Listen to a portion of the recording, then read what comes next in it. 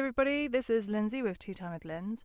This week we have special guest Hannah Whiteoak, actress, voiceover artist, producer, gaffer, writer, everything under the sun.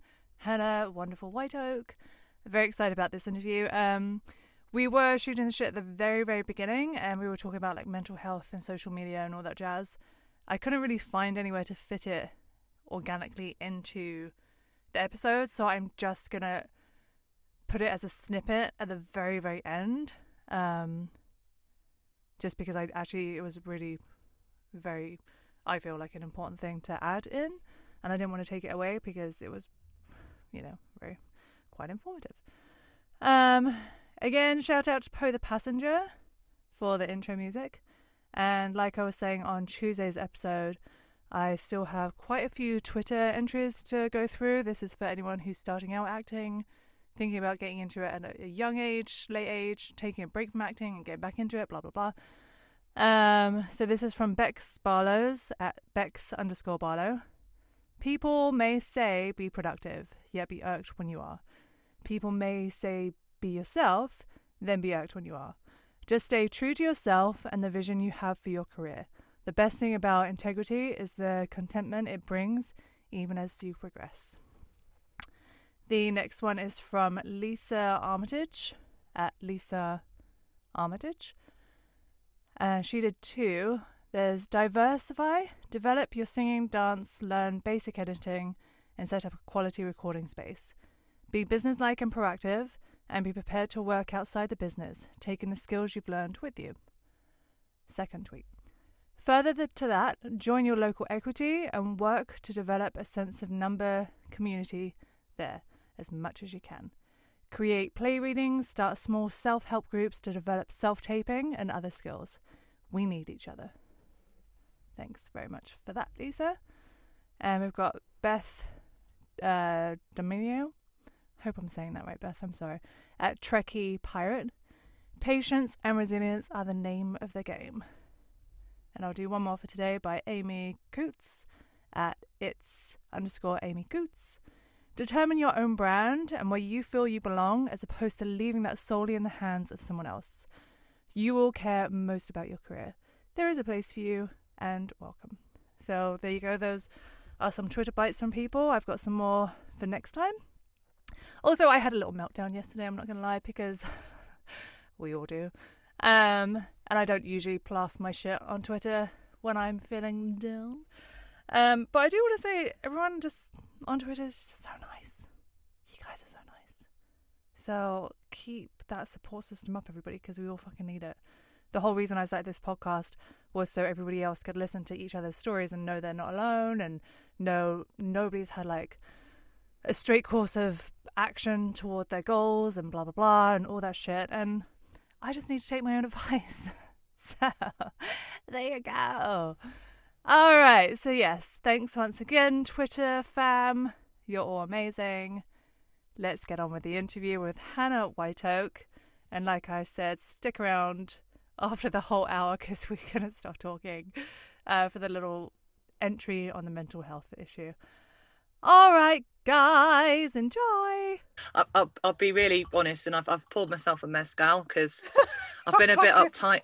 I've been a bit uptight recently, and well, it's 12 o'clock, innit? So yeah, sorry about my little naughty, but I've got a cup of chai as well, so I'm just alternating between a cup of chai and some mezcal. So cheers, so pal. Funny. Cheers. All right. Because I met you, Hannah, at the Mama Slam audition.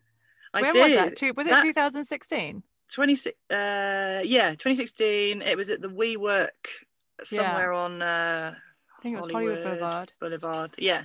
And I just remember watching you perform and just being like, I want to be friends with that girl.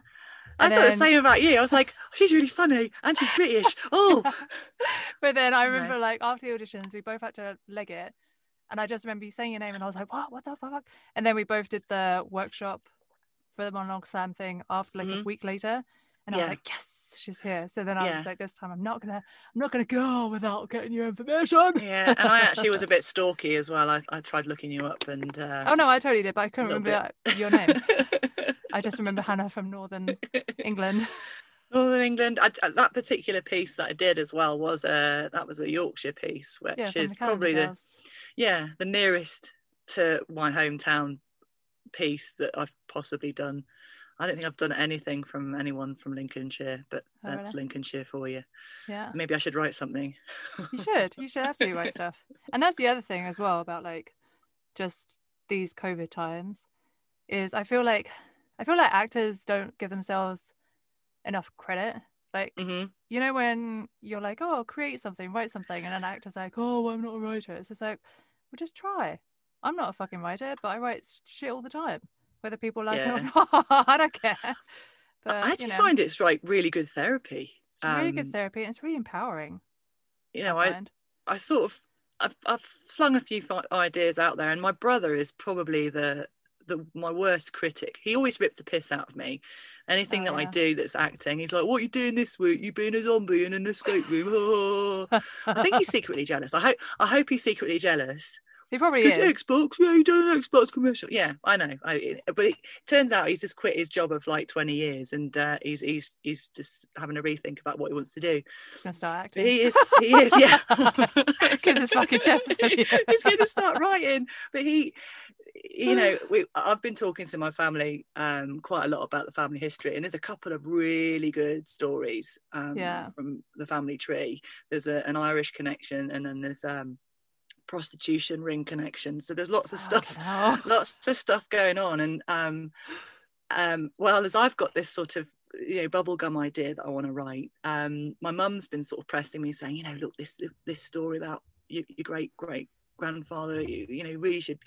But my brother's a historian, so now he's quit his job. I'm like, Tim, you absolutely should write this. This is your domain. And he's leapt on it like Oh, shit off a fantastic. shovel. Yeah, he's but he is my harshest critic, and if he thinks the idea is a good idea, then I'm like, oh, okay, maybe this is worth pursuing. And then of course he thinks I'm this hippy dippy, he calls me a callywhanker, just so you know, you can put that in there. all of my British lot call me a callywhanker because I fully embrace it. my British friend, my other British friends call me that. That's where the name came from. They're just jealous, babes. Just jealous. I know. So I think I'm going to push the writing this little TV series. Hopefully. I feel like you should, because everything you tell me that you want to write, I just piss myself laughing, and I can I can see it on TV. The best thing about that I'm learning about writing and about acting is that the best pieces that I've ever done, or the best pieces that I've witnessed, watched, when I've done a little bit of research, I'm like, that is truth. It's actually true stuff that's really happened. And it's some of it's the funniest stuff, because you can't make it up. Oh, you can't make it up. And I think that's what, I don't know if you ever watched League of Gentlemen, but I was, back in the day, I was so fucking obsessed with that lunatic show. And all of those characters, they're based on characters that those three guys met and knew. Yeah. And you're just like, what? Like, these characters are so fucking off the wall. Yeah. But when you hear their real stories of them meeting these people, you're like, holy fuck. And you think it's made up, but you're like, and then you actually experience something like that yourself. Yeah. And you're like, oh, you can't make this shit up. But you just it's like my parents, when we used to live in Lincolnshire, in a little town called Grantham, which is you go through it on the A1 going north, or you pass through it on the train to go to Scotland, probably from London, because you were down in Essex, weren't you? Yeah, Essex. It was won the Carlsberg most boring town in Britain in 1988. I actually had a T-shirt with that written on for a while. Amazing. So you can understand why we sort of escaped there very quickly. My parents bought a place in Skegness. And it's really Skegness where I've seen a lot of characters, and down the local karaoke, and the local workman that comes around and fixes stuff. He looks like he should be locked up, but he's actually an absolute sweetheart. Oh my god. So that was sort of a childhood experience that really does. I think it's worth writing. The amount of the experiences that we've had growing up, and the situations that we've been put in, especially coming to America as well. Like, there's been lots of comedy moments coming to America. I'm sure you've had the same. Oh, it's one thing after another. It's a fucking just roller the nuts coaster of nutballs. The nuts experiences of trying to make Hollywood. And you know, I mean, I absolutely loved your writing, and from that very first workshop that we did, where you did Gail. I think that's why I thought I'd want to be friends with her, because she gets it. Gail, not you, mate. I'm talking about Gail. Oh my god! Honestly, I had so much fun performing her. It's just, oh my god, it was just so much fun. But yeah, so when did you actually move to LA? Was it 2015? 2015, yeah. It was a bit of a whirlwind adventure. So I was working in film lighting. You know, that was my career at the time. I started off acting, studied at uni, got my degree, went and did community theatre, and then, just like a lot of people, you know, a lot of performers, they kind of get it in. I felt growing up that it wasn't okay just to be an actor. You had to get a career, you had to go to university, you had to get a good job, pay, you know, get a mortgage, and, you know, just climb the ladder. And you know, left university, and I kind of got swept into this the technical route of filmmaking, and I went into cameras, and started working as a clapper loader on films and a couple of TV shows, but then went back to the drawing board and worked in recruitment for a bit to get my bearings in London, and then got headhunted by the lighting company. So I spent 10 years working for this film lighting company, and I did some really big jobs, worked with some of the world's biggest gaffers and DOPs. We did one of the biggest jobs that I helped organise was the Jaguar commercial. All bad guys are British, and it was people like Ben Kingsley jumping out of helicopters, and it was, you know, the Jag driving around Canary Wharf. Yeah. Oh, I remember that. Yeah. And we did the Skoda commercial that was these are a few of my favourite things, and it was the cake that was the car was made of a cake, and it was all done from scratch at Pinewood Studios. So we helped coordinate that. So when we came to the opportunity of moving to sorry, I'm going around a long story short. No, you're all good. When the opportunity came up to come to America, I was working at Arri, and Rob, my then boyfriend, was like, got this opportunity to live in LA. And Rob and I, a few years prior, had actually fallen in love and got together, so to speak, in Los Angeles, on a whistle stop tour of California and Las Vegas and up to San Francisco. So we knew LA, and it was a bit of a leap of faith, because we'd only been here 2 weeks for the whole of the trip. And he said, do you want to come to California? And I was like, well, you'd have to make an honest woman of me first. I'm not bloody working. I can't work if you don't marry me. So I was like, okay, well, let's just rewind a little bit, and then let's do it a little bit more romantically, rather than just have an accord that we're going to get. So we decided to go for it, and he got offered the job. Of course he did, because he's a whiz kid. And then we were like, right, how do we drop the bombshell that we're going to get married and that we are going to be moving to America in 10 weeks? Oh, fucking hell, 10 weeks, yeah. And quit my job of 10 years. And so that was an experience. And it ended up being that I had to, not only we had to organise our whole immigration process, BA helped, but also we had to get our house packed up, shipped up and out, because we ended up shipping all of our stuff, and organising a wedding. 10 weeks. And a leaving party in 10 weeks.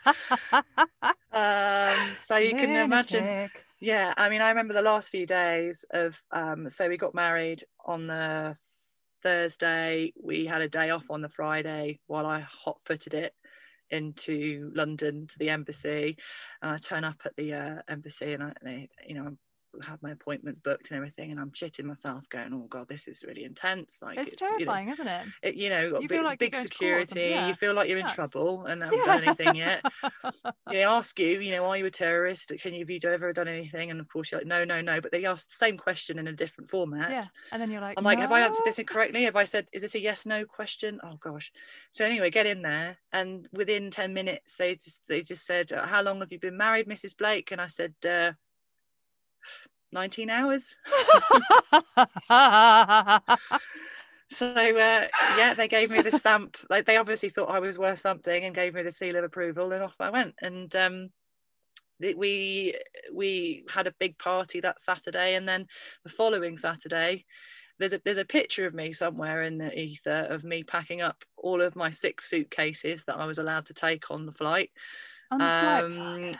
Just all my laundry out on my father-in-law's lawn, just trying to pack a little bit more efficiently. And that was it. We're on the plane. I remember, because we were staff travel, because it was a duty ticket because of Rob's job. We got flown in business class.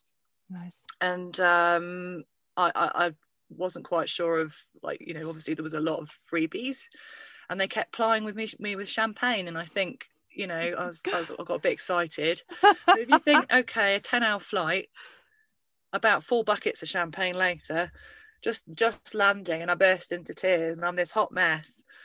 And the hostess is like, are you all right? I says, I think I'm a bit drunk. Then we turn up. We're picked up by Rob's boss at the time, and I'm this haggard mess that looks like she's been dragged through a hedge backwards. And then of course the hangover kicks in, because you're on that time difference. Yeah. And it was the afternoon when we landed in LA, so it was like, okay, now what do we do? Why am I so weepy? Me, champagne, a long haul flight, and the time zone difference don't mix. See, to me that's a fucking dream. I'm like, bring it on. So that's what brought us. So we, and at the time didn't know anybody. We had this apart hotel place in the marina, and that was the start of everything. And because I couldn't work for 3 months, because I had the right to be here, but I had to apply for an EAD. Mm-hmm. So it literally took 90 days that it said it would. Yeah. So I got myself into school. I went and did Anthony Mindell's Actors Workshop intro group, which is where I've met, a couple of really good friends and stayed really good friends. And that was the start of my acting career. It's interesting you say that, because I feel like I've met some of my closest friends from acting studios. Mm-hmm. And it's because you bear all as well. You like do. there's no hiding anything, and they'll get it out of you somewhere or another, don't they? Yep, they do. You're hiding something, Hannah, and then you've got to cry at some point. They just got to break you down. It's true. I think that I honestly do think that is why you do make some of your best friends there, because you're basically showing everybody your fanny, aren't you? Total ugly cry. Ugly cry, jeez. And if you still want to be friends with me after seeing me ugly cry, then that's a friendship. Oh my gosh. Because then, so we met a year later, and I remember you were like really getting into your groove, and then you told me you were leaving. Yeah, that was a bit of a shit stick, wasn't it? It was so funny, because when you said that, I was like, of course you are. I said to Grant at the time, I was like, why is it I always finally meet the person or like people who I really bond with, who feels like I've been friends with for years, and then they fuck off back to England. And I was just so like, of course this happens. Like, I wasn't mad. Did no one tell you that we got a memo about being friends with Lindsay? It's just too much, mate. We gotta go. Reel her in, become really good friends with her, and then piss off back to England. So then you're back in England. Yeah. So tell us about that. So that was a bit of a stinker, because things were very different for me than from Rob's experience. You know, and it's, at the end of the day, we're married. It's a team effort, and if someone wasn't happy or it wasn't right, for whatever reason, if we were to come back, fate would bring us back. And if it's meant to be, it's meant to be. For whatever reason, Rob's job was not quite what he'd been promised, and there was some issues that he felt that he'd, and also I think he missed home more than I did. And also, in a way, it is that kind of grass is greener. Is it greener? What did we have it so good? You know, because when we first came out here, we were struggling financially. We didn't realise how much everything cost in LA. I mean, it is an expensive city. You know, our rent, Rob's pay was pretty much covering the rent, and that was it. And it was like, you know, how can someone of that managerial position live in LA and still be struggling? Like, we were almost on the poverty line. And I know it seems very dramatic, but, you know, at one point I was having to go out Uber driving just to get $50 so I could cash it to buy groceries. Yeah. And we were we were struggling financially, and it was almost as if, okay, well, why are we putting ourselves through this? You know, we're mid-30s, we should be in a comfortable position by now, and we're just not.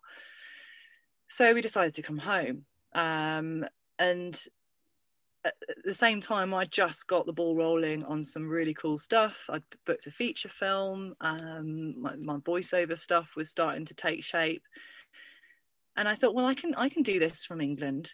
You know, I'd never had an agent in England before, whereas now I was like, I can go and get an agent in England. I can still act in England. You know, I don't have to go back to what I was doing before. Yeah. So we moved back and walked into the old house, which we'd had rented out for a couple of years, and it was tired. It was Magnolia. It was depressing. And I looked at the place and I thought, well, sod it.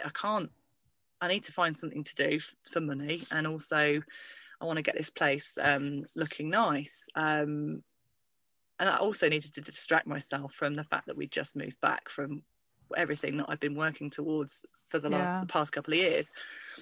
And it's very hard to go back, because you do get the naysayers, people saying, oh, didn't work out, did it? Oh, you see, I told you.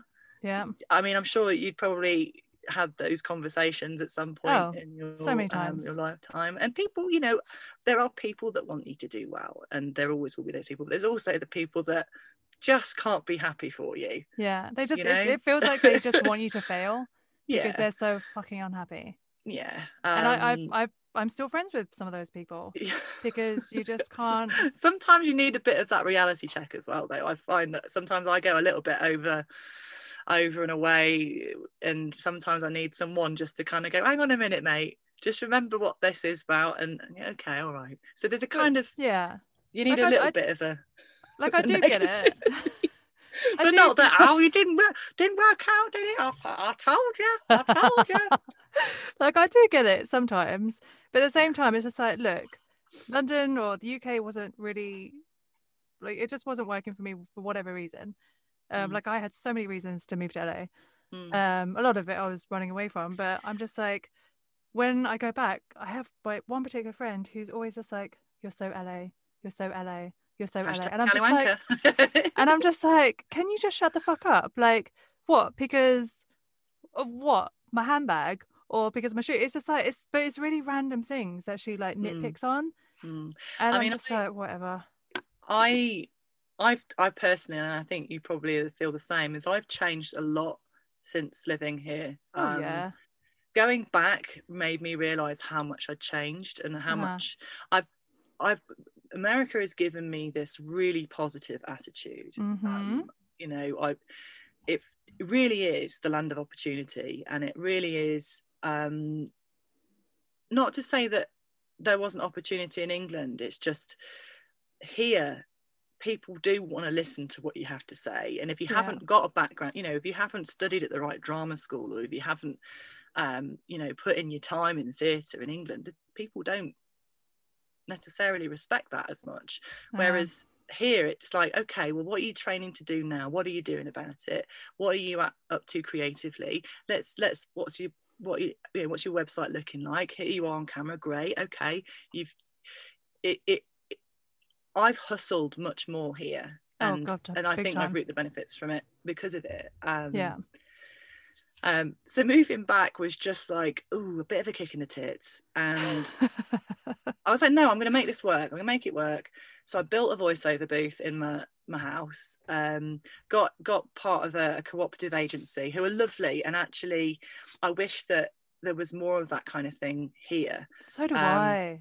Really? A cooperative of actors that all manage each other. They all look out for each other, and it really is a good collective of people that, I mean, I can bring a certain part to it that someone else can't. I know about mocap, I know about the American market, and that was a real light on the horizon for me to sort of shoot for, and I'm still part of that agency. I still volunteer 2 days a month and act as a representative for my peers, and I go to the monthly meetings and see how everyone's doing, and I booked some work through it as well, which was great. But it wasn't, and I still went back to my old style job. I was consulting for a lighting company because I knew I could make money doing that. And again, it was after we'd spent so much money getting back, we had to kind of replenish those funds again. So it was like starting again. And I got myself involved with a TV show to renovate the house because I was like, I need to kick up the bum. And so I ended up doing we were only back for 10 months, and I managed to renovate the whole house. It looked amazing. The theme was I need to put some colour back into my home because it was so drab and dreary, and after living in America, I was just, it really has,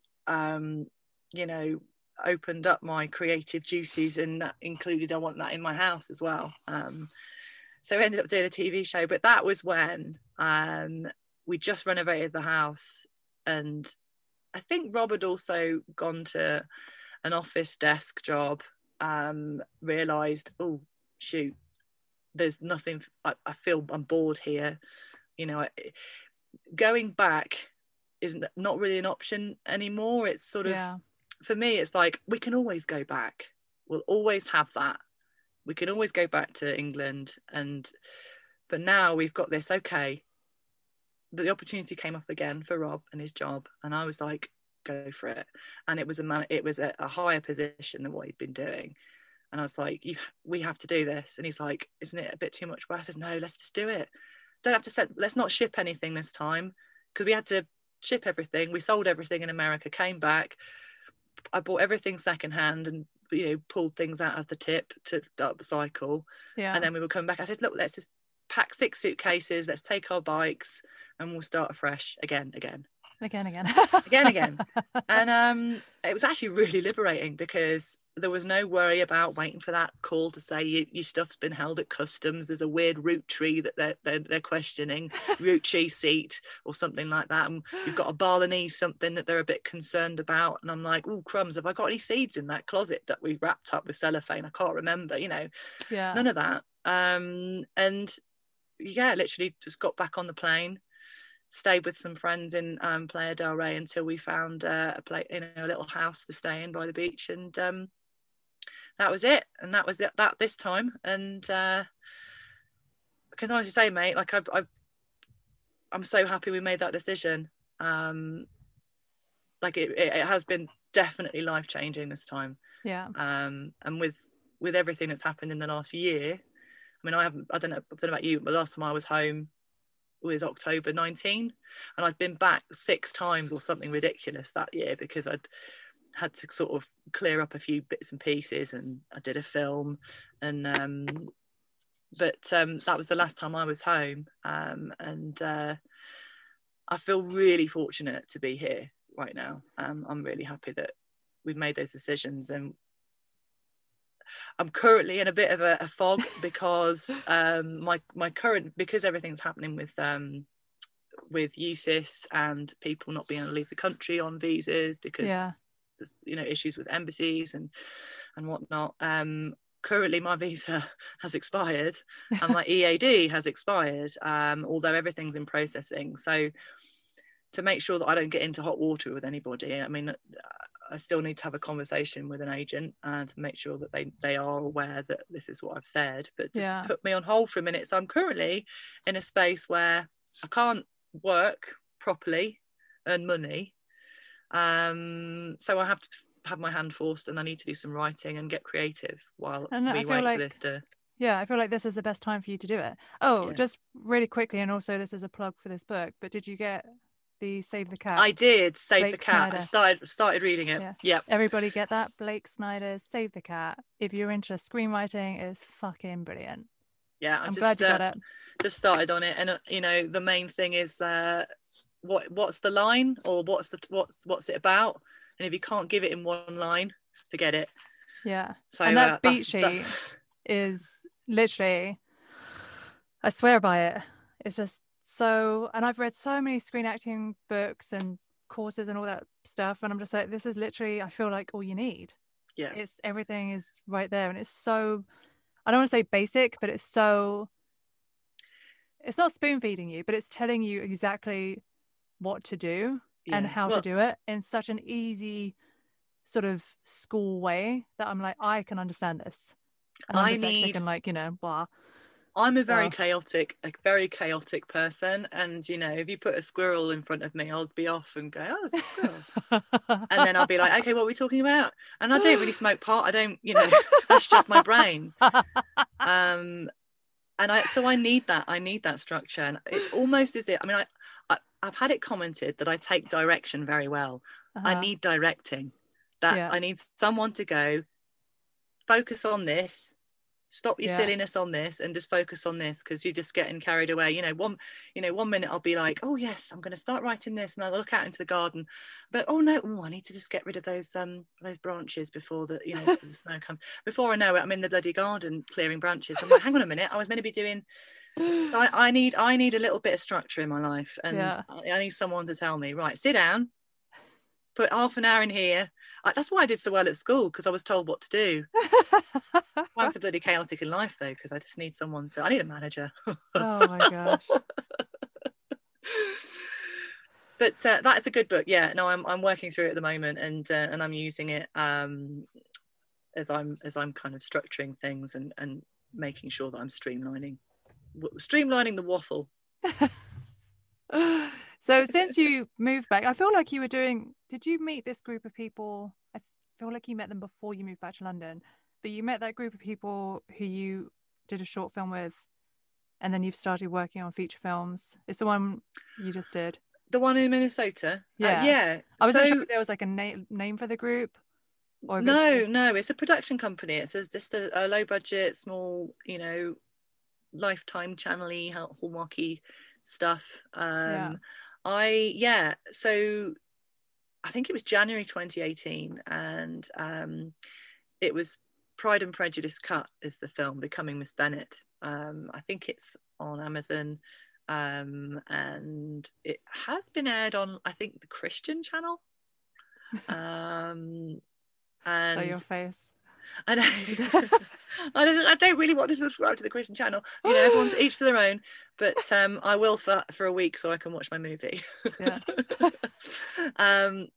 Yeah. So, and again, this is like all great material. So, got cast as the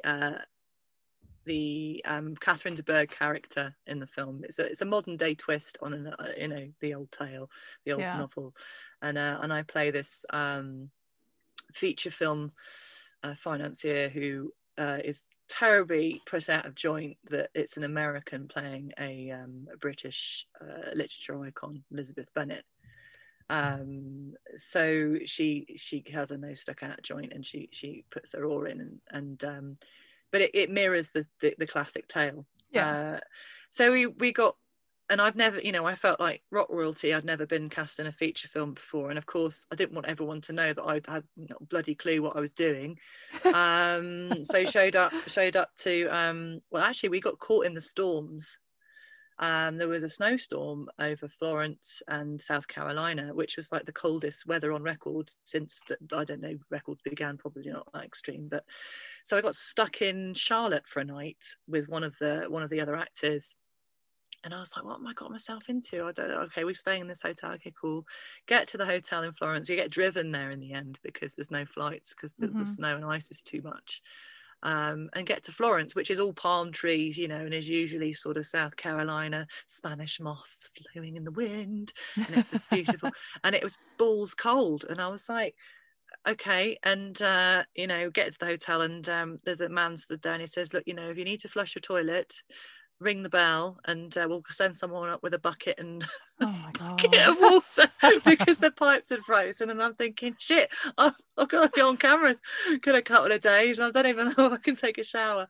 But that, you know, that was just the stick that we were dealt with in that particular regard. But the film itself was great fun, and I actually met some really lovely crew, cast, production, and it was the production company that you know, I've been really fortunate to work with them several times.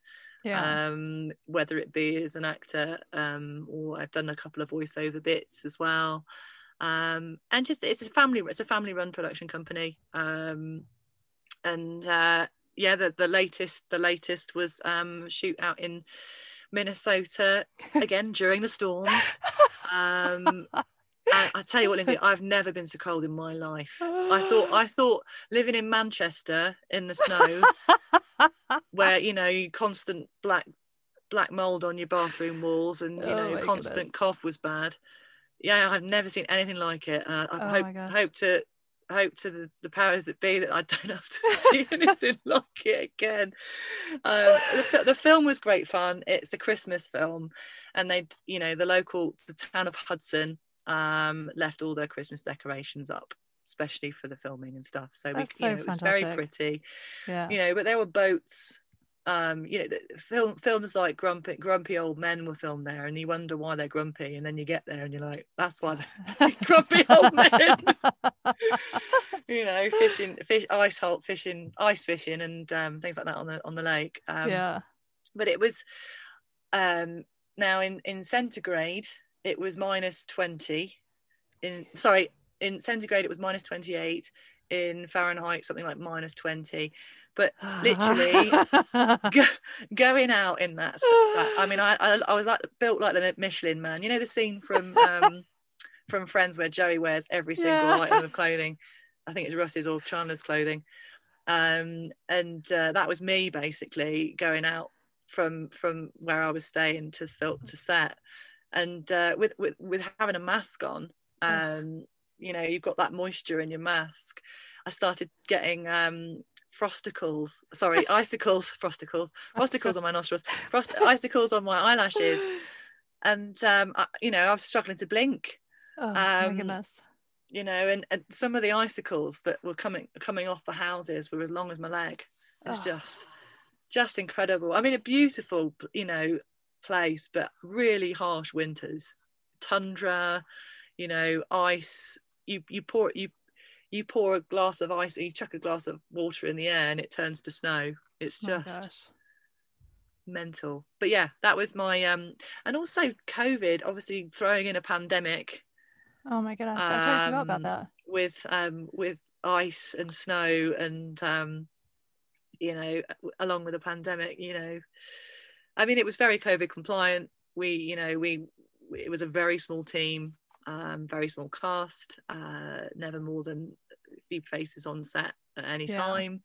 You know, everyone's wearing masks. We were testing regularly, like once every week we did PCR tests, and every few days we'd do a rapid test on set. You know, and I must have tickled my brain God knows how many times. It was you know, part of like brushing your teeth. I wouldn't be able to do it myself. I've had it done to me, but I wouldn't be able to do it myself. Yeah, you need someone to put their foot up on your shoulders and oh god, just even pin you down and just get the old chimney sweep out. Oh, it's just awful, so bad. It's like there's certainly no bats in the cave now, I'll tell you that.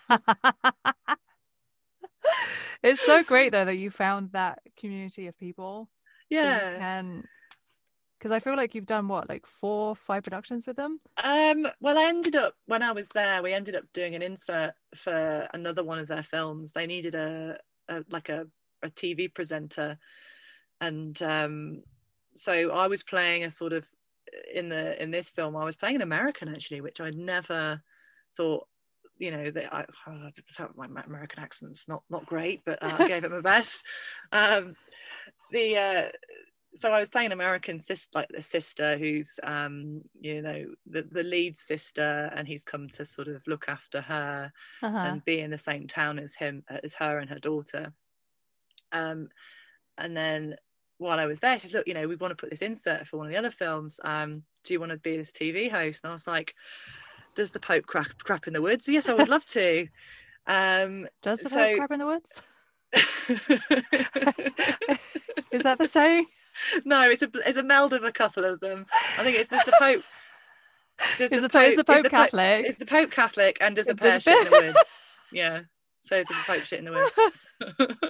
I'm like, wait, that doesn't sound like the right saying. Right. I learned all about idioms and things like that when I was doing my standard American accent course. I was misunderstood when I said the penny dropped, but they thought I said my panties dropped. Oh my and then God. Of course the hilarity ensued. Everyone thought I was some kind of hussy until I had to explain myself. They're a great bunch, and so I ended up getting another little film, another little 5 minutes of fame, which I think will be out before the Christmas one, but I'm hoping the Christmas one will be out this Christmas season, possibly the fall. I mean, they always start playing Christmas films well into October, don't they? Especially during a pandemic where everyone's craving nice things and Christmas films. And but that's what I love about this whole industry as well, is like, for example, you watch Christopher Guest and you see Christopher Guest just doing like Best in Show, Waiting for Guffman, like all those productions, and you see the same cast over and over again. And then you watch some other director and he's got the same cast over and over again. And I feel like once a director and a company or like producer and all that stuff, once they find the people that they trust and they really enjoy working with, I feel like you've got jobs not for life, but like pretty much for life. Do you know what I mean?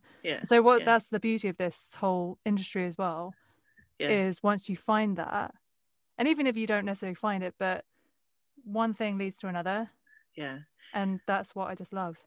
They were, I mean, I have, when I did the first film, it was then that I got talking to them and said, look, my background is actually, female gaffer, electrical crew, I can produce, which led on to doing a little film that was part set in London, and I offered to produce the London part and orchestrated that part, and then on this one there was acting involved, but also I helped coordinate.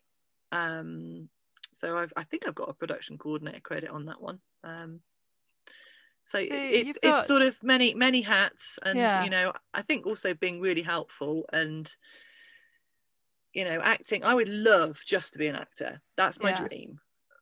But I think you have to understand the mechanics of how film sets work, how hard people work to make you look good and to get you on screen and onto that fame train. And I think that's so valuable. I mean, but my problem is that I'll be on set and I'll be sitting there and I'll be looking at the lights going, oh, just watch that cable. Watch that cable. Can you just put that? Or I'll be like, can I get you some water to the other cast? I'm like, no, you're cast on. Sit down. Shut up. Acting hat. All right, sorry guys. But I also think that's a really nice quality to have, like just in general, because I feel like when you are on set, it's so nice to see the actor who is just not up in everyone's business, but like chatting to everybody and like chatting to the crew, chatting to like the runners and this, that and the other, like people who feel like they're not worthy of being spoken to. Do you know what I mean? It's such a bullshit concept. And people will remember you as well. Yeah. So I've been on the other end of a horrible actor or two working in cameras, setting marks for people and pretty much being kicked to the dirt for being in the way, and it's not nice. But you remember those people, and you think, okay, and it's like what everyone says, that PA, that runner, that anyone that's sort of running around for you. Mm-hmm. You've got to be kind. You've got to be kind because these people one day maybe they'll be the decision makers, and they'll be like, oh, that Hannah, yeah, she was a little bit waffly, but she was very kind, and she did her work, and she was great to be around on set. And people, you want to work with people on set that are kind and helpful, and it goes a very long way. But I also don't understand, just why wouldn't you be nice? Just in general, like, just be a nice human being. Like, why? What do you get out of it for being a massive dick? Do you know what I mean? And I think times are changing though. I think especially with the fight that it is right now to get work, really is, times are changing, and fairness, being fair, being kind will get you further. I think.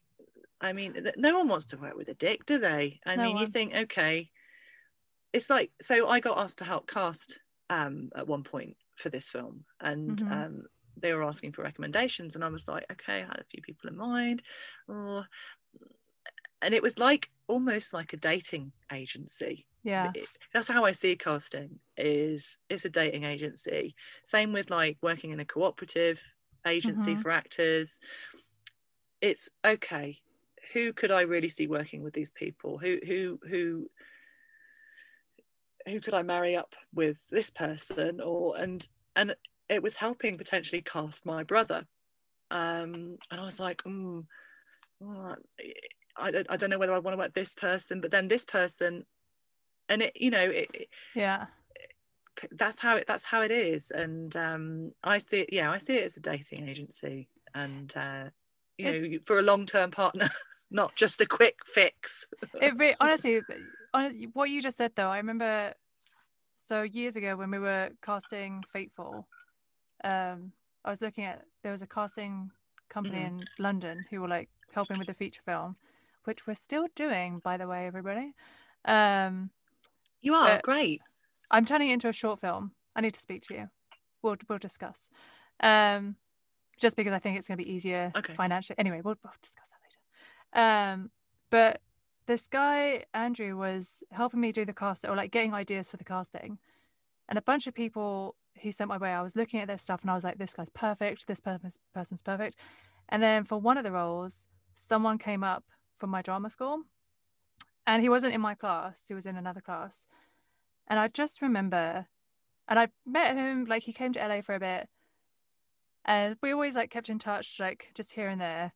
But I just remember he was always kind of a bit snobby at drama school. Always a bit pompous, always a bit like some stick up his ass kind of thing. And then when he came to LA, he like said something to me. Like he doesn't really know me personally. And he just said something to me that I was really just like, what? Like, you don't know me. You know nothing about, and he made all these like preconception ideas about me. And I was like, so as soon as I saw him up in like the forum for the casting, I was like, absolutely fucking not. Because one, I know what he's like personally. Two, I've seen his work, he's good. But three, I'm just like, I just know he's not a particularly nice person. And I've seen how he's acted on set, and I've seen how he's treated people. And I'm like, they're absolutely no way. Like, why? Yeah. And so it's just really interesting because I still remember stuff like that. And that was 8 years ago, 9 years ago. You know what I mean? So yeah. I was watching I can't remember, a casting director just on one of the I think it was Renita Gale, just talking about kindness and grace, and especially now it's so important, and I think it goes such a long way. So for anyone that has a chip on their shoulder, forget it. Just sort yourself out. Just start looking at yourself, and if you want to work with people and be a person. Yeah. I think that's huge, and I think that's actually just really good. I was just about to say, do you have any advice for other actors and creators? And I actually think that's pretty sound advice, really. Yeah. Kindness, grace, and be a person.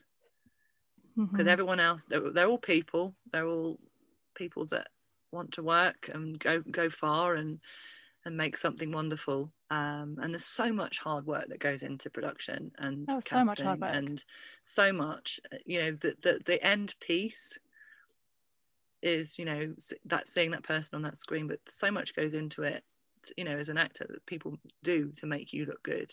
Yeah. And to understand that and be graceful with it and be kind. Yeah.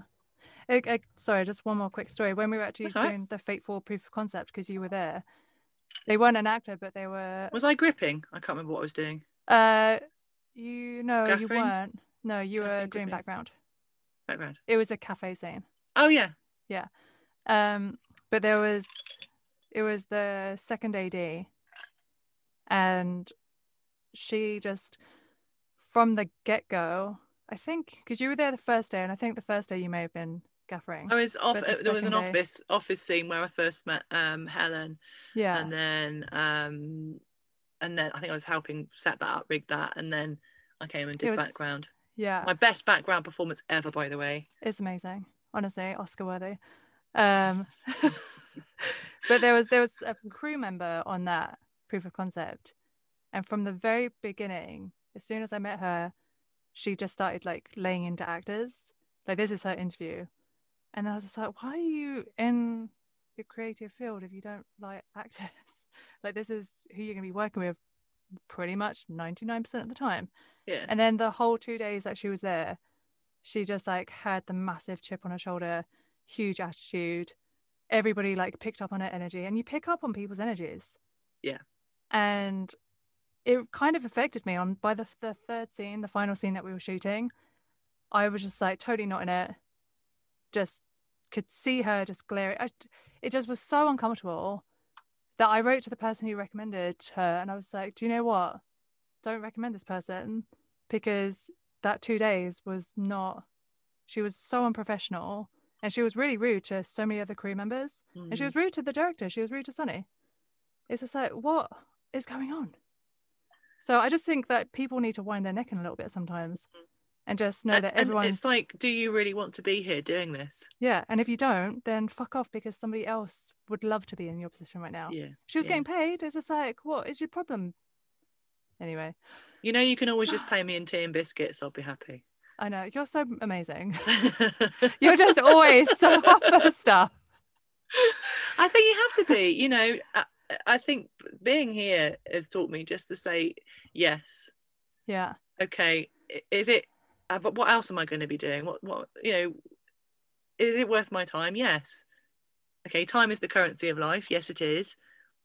But if you feel that it's worth doing, which most of the time it is, yeah, I'll be up for it.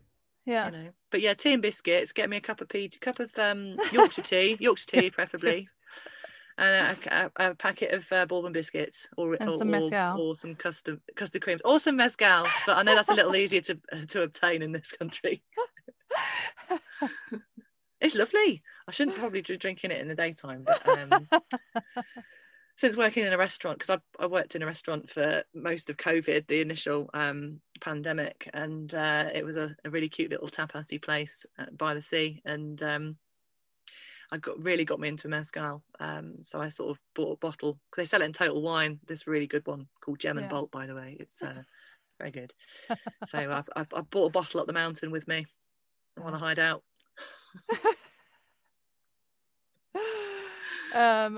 Just completely off topic, have you ever had an embarrassing audition?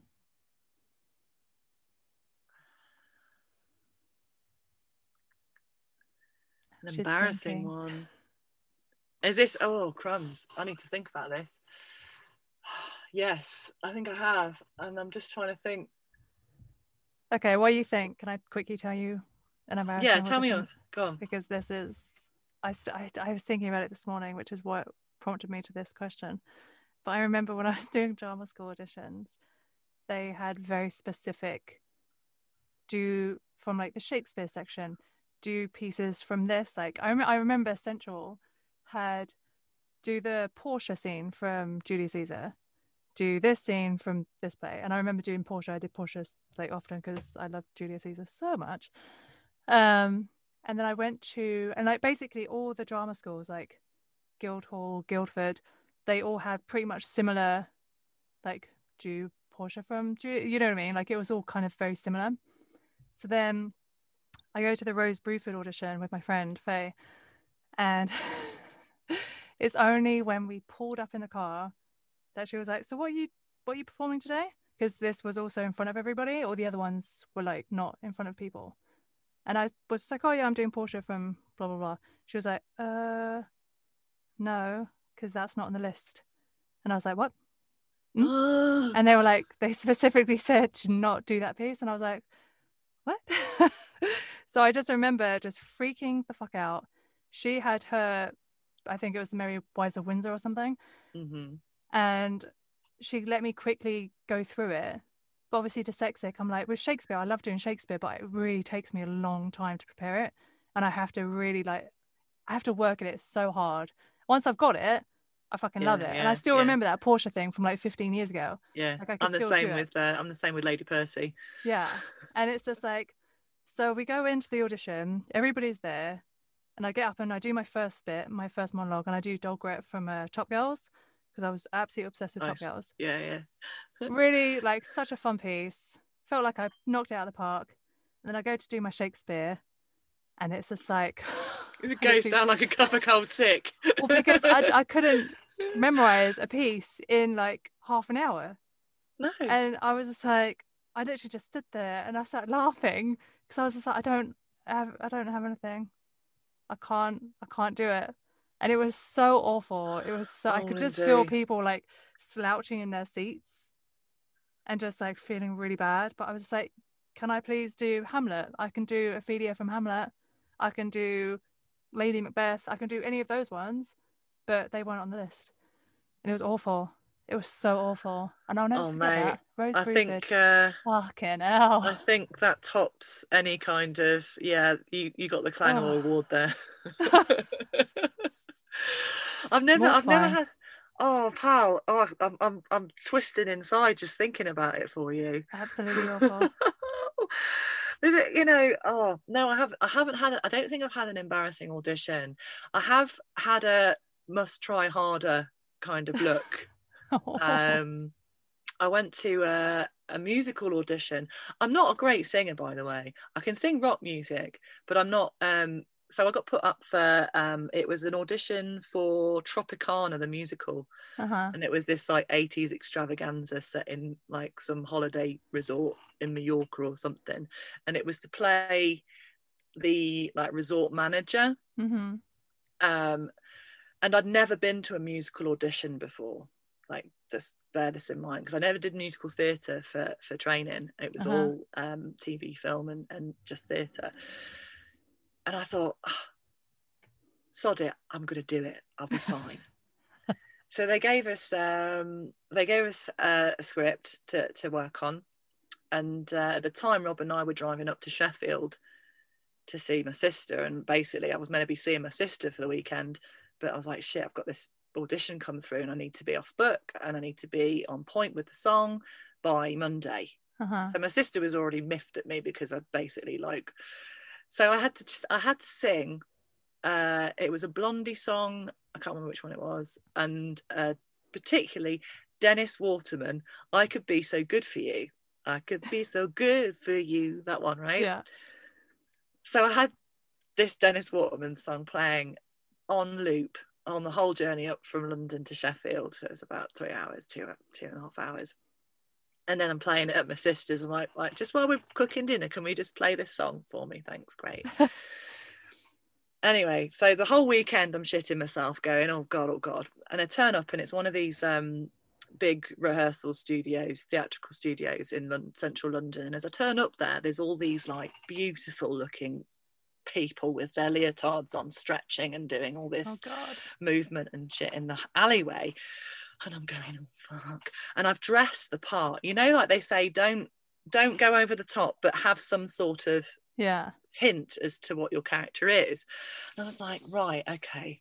So I turn up like a right muppet. I'm wearing this like pencil skirt with this outrageous like 80s vest top that was my mum's, and these ridiculous like hot red clip-on earrings of my mum's, big zigzag triangles, proper loud, that because she never chucks anything out, my mum, so she's always got something.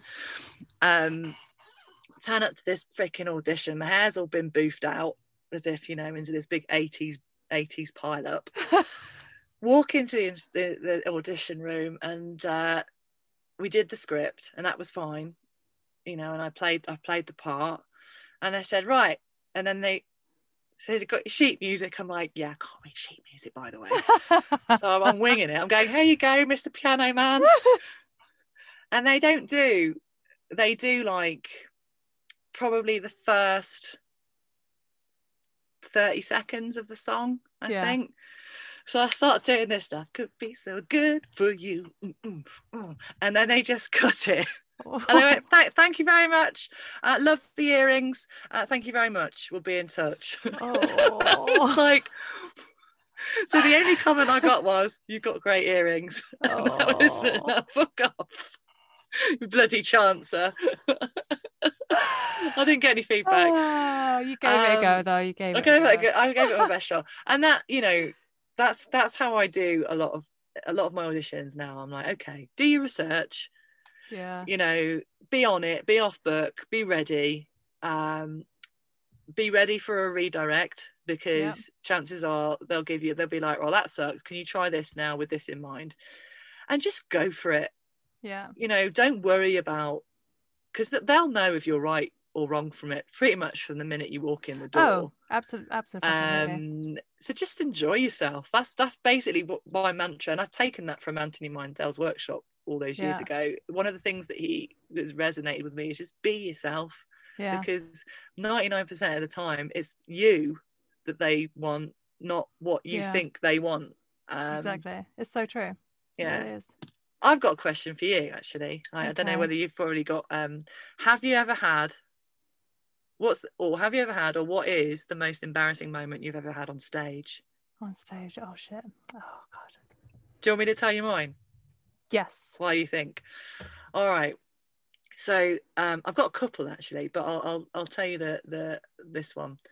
So I was doing an immersive site-specific theatre piece of Sherlock Holmes, and it was up at Santa Anita Racetrack, that's when I saw. Train depot. You came to see it. I don't know if you were there the night this happened. So so it's just for the listeners. It's they've taken.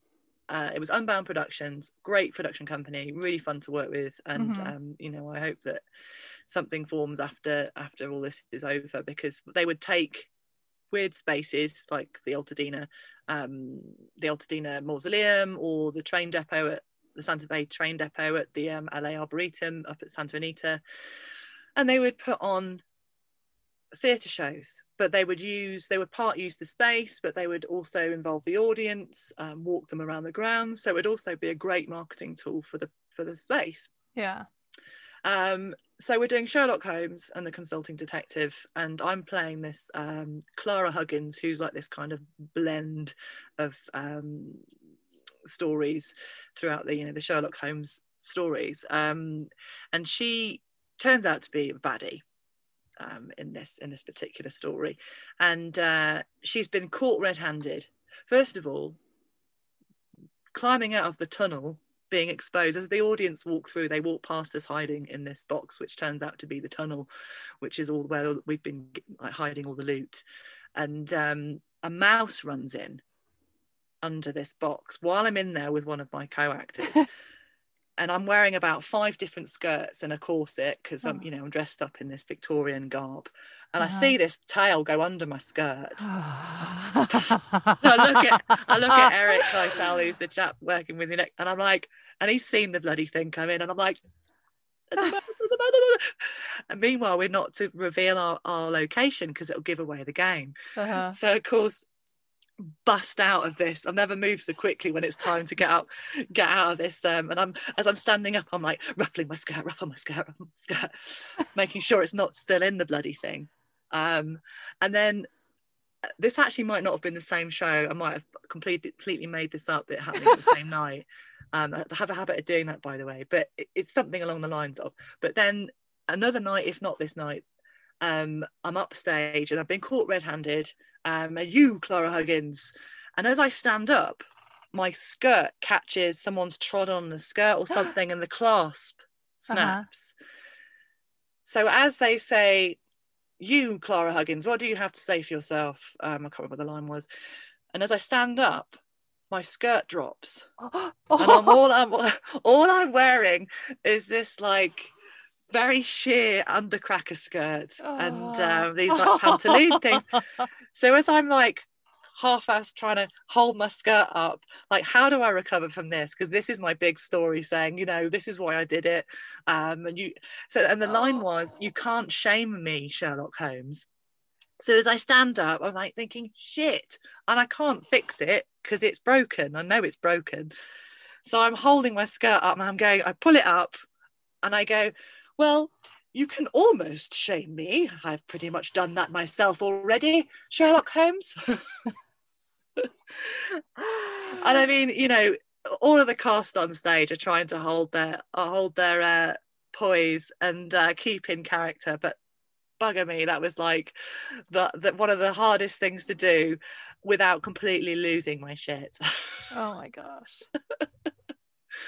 And I had a lot of people congratulating me backstage saying, "Oh, well recovered, Hannah, well recovered." Well, yeah, because that is because it throws you off recovery as well when stuff like that happens. You're like, I have no idea, because I don't know about you, but I've been on stage where I'm like, I have no idea where that line is.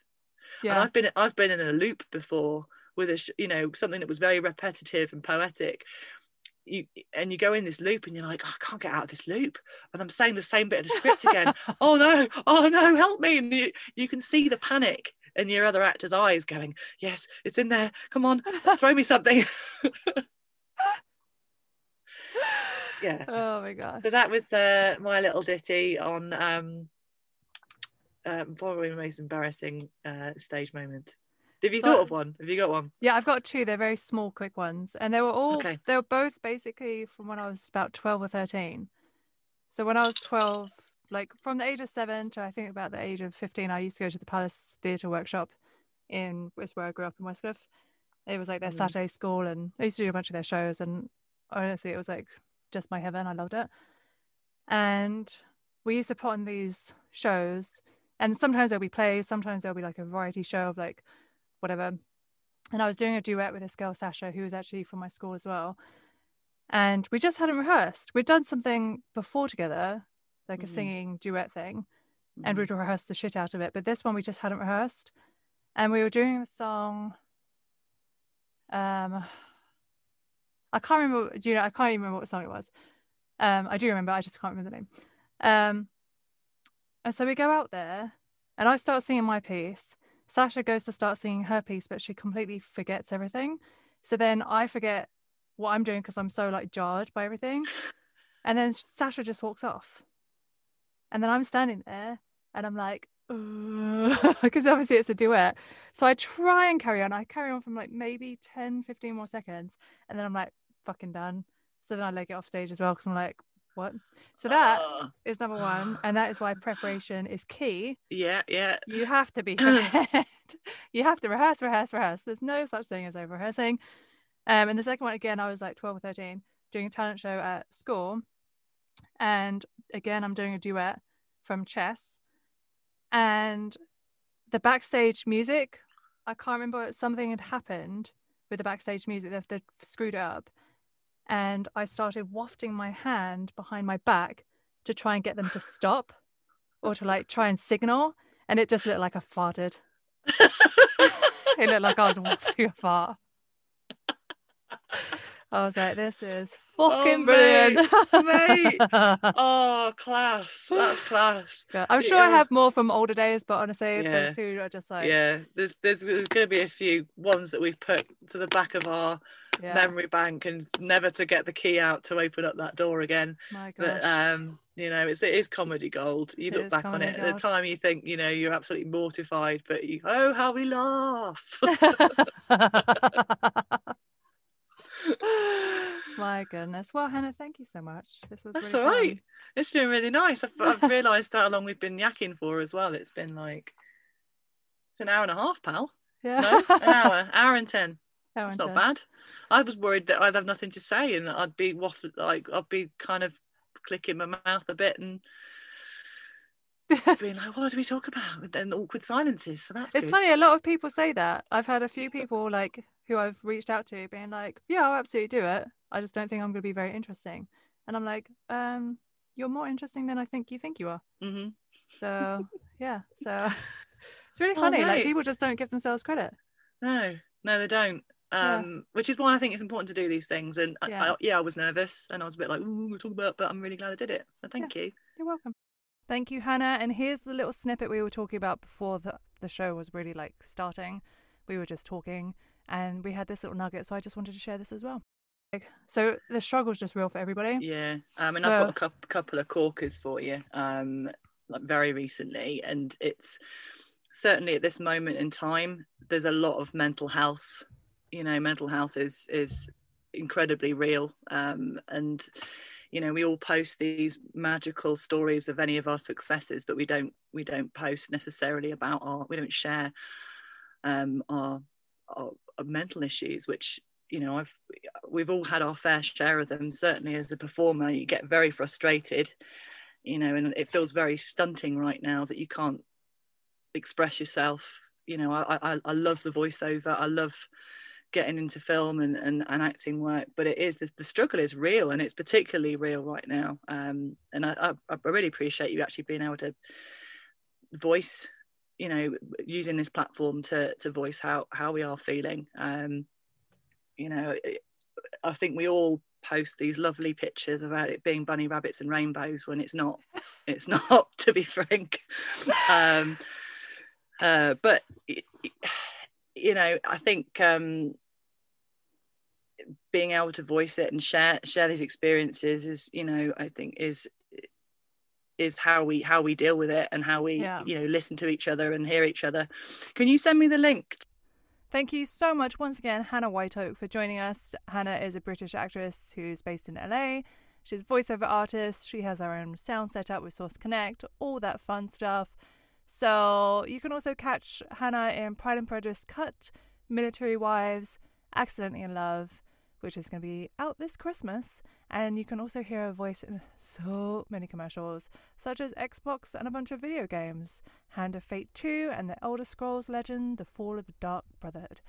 You can follow Hannah on Instagram at Hannah Blake Whiteoak 2015. Thanks so much again, Hannah. Bloody love you, love.